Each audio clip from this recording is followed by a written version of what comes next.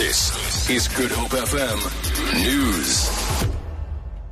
Traffic authorities and police are on high alert to deal with heavy traffic flow as the Easter long weekend kicks off. Transport authorities say they will do their best to ensure the safety of all road users. The N1 North towards Limpopo is expected to have high traffic volumes as thousands of pilgrims make their way to Moriah in Limpopo. Eskom will undertake a maintenance of its power generation plants over the Easter weekend.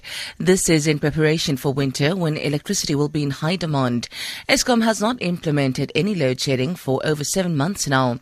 Spokesperson Khulu Phasiwe says no load shedding is expected during the maintenance. This is a continuation of what we've been doing all along. We've been doing a lot of maintenance over the last 7 months. We are going to have a last drive of what we call maintenance festival this coming long weekend. In fact, we started last weekend, going to do as much maintenance as possible so that when some of the companies come back on the week of April, then you do have many of the machines are available and ready to meet the demand.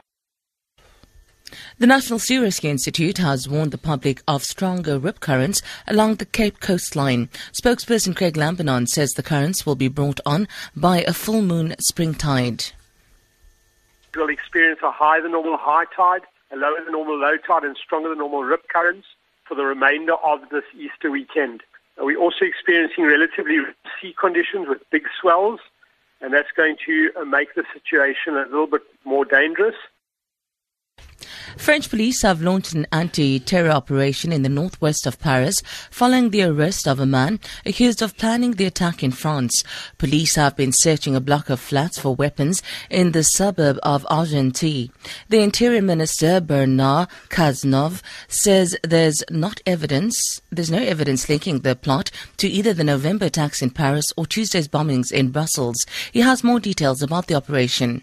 Cette opération fait suite à une interpellation importante. This operation follows a major arrest by the police, which allowed us to foil a plan to carry out an attack in France, which was at an advanced stage.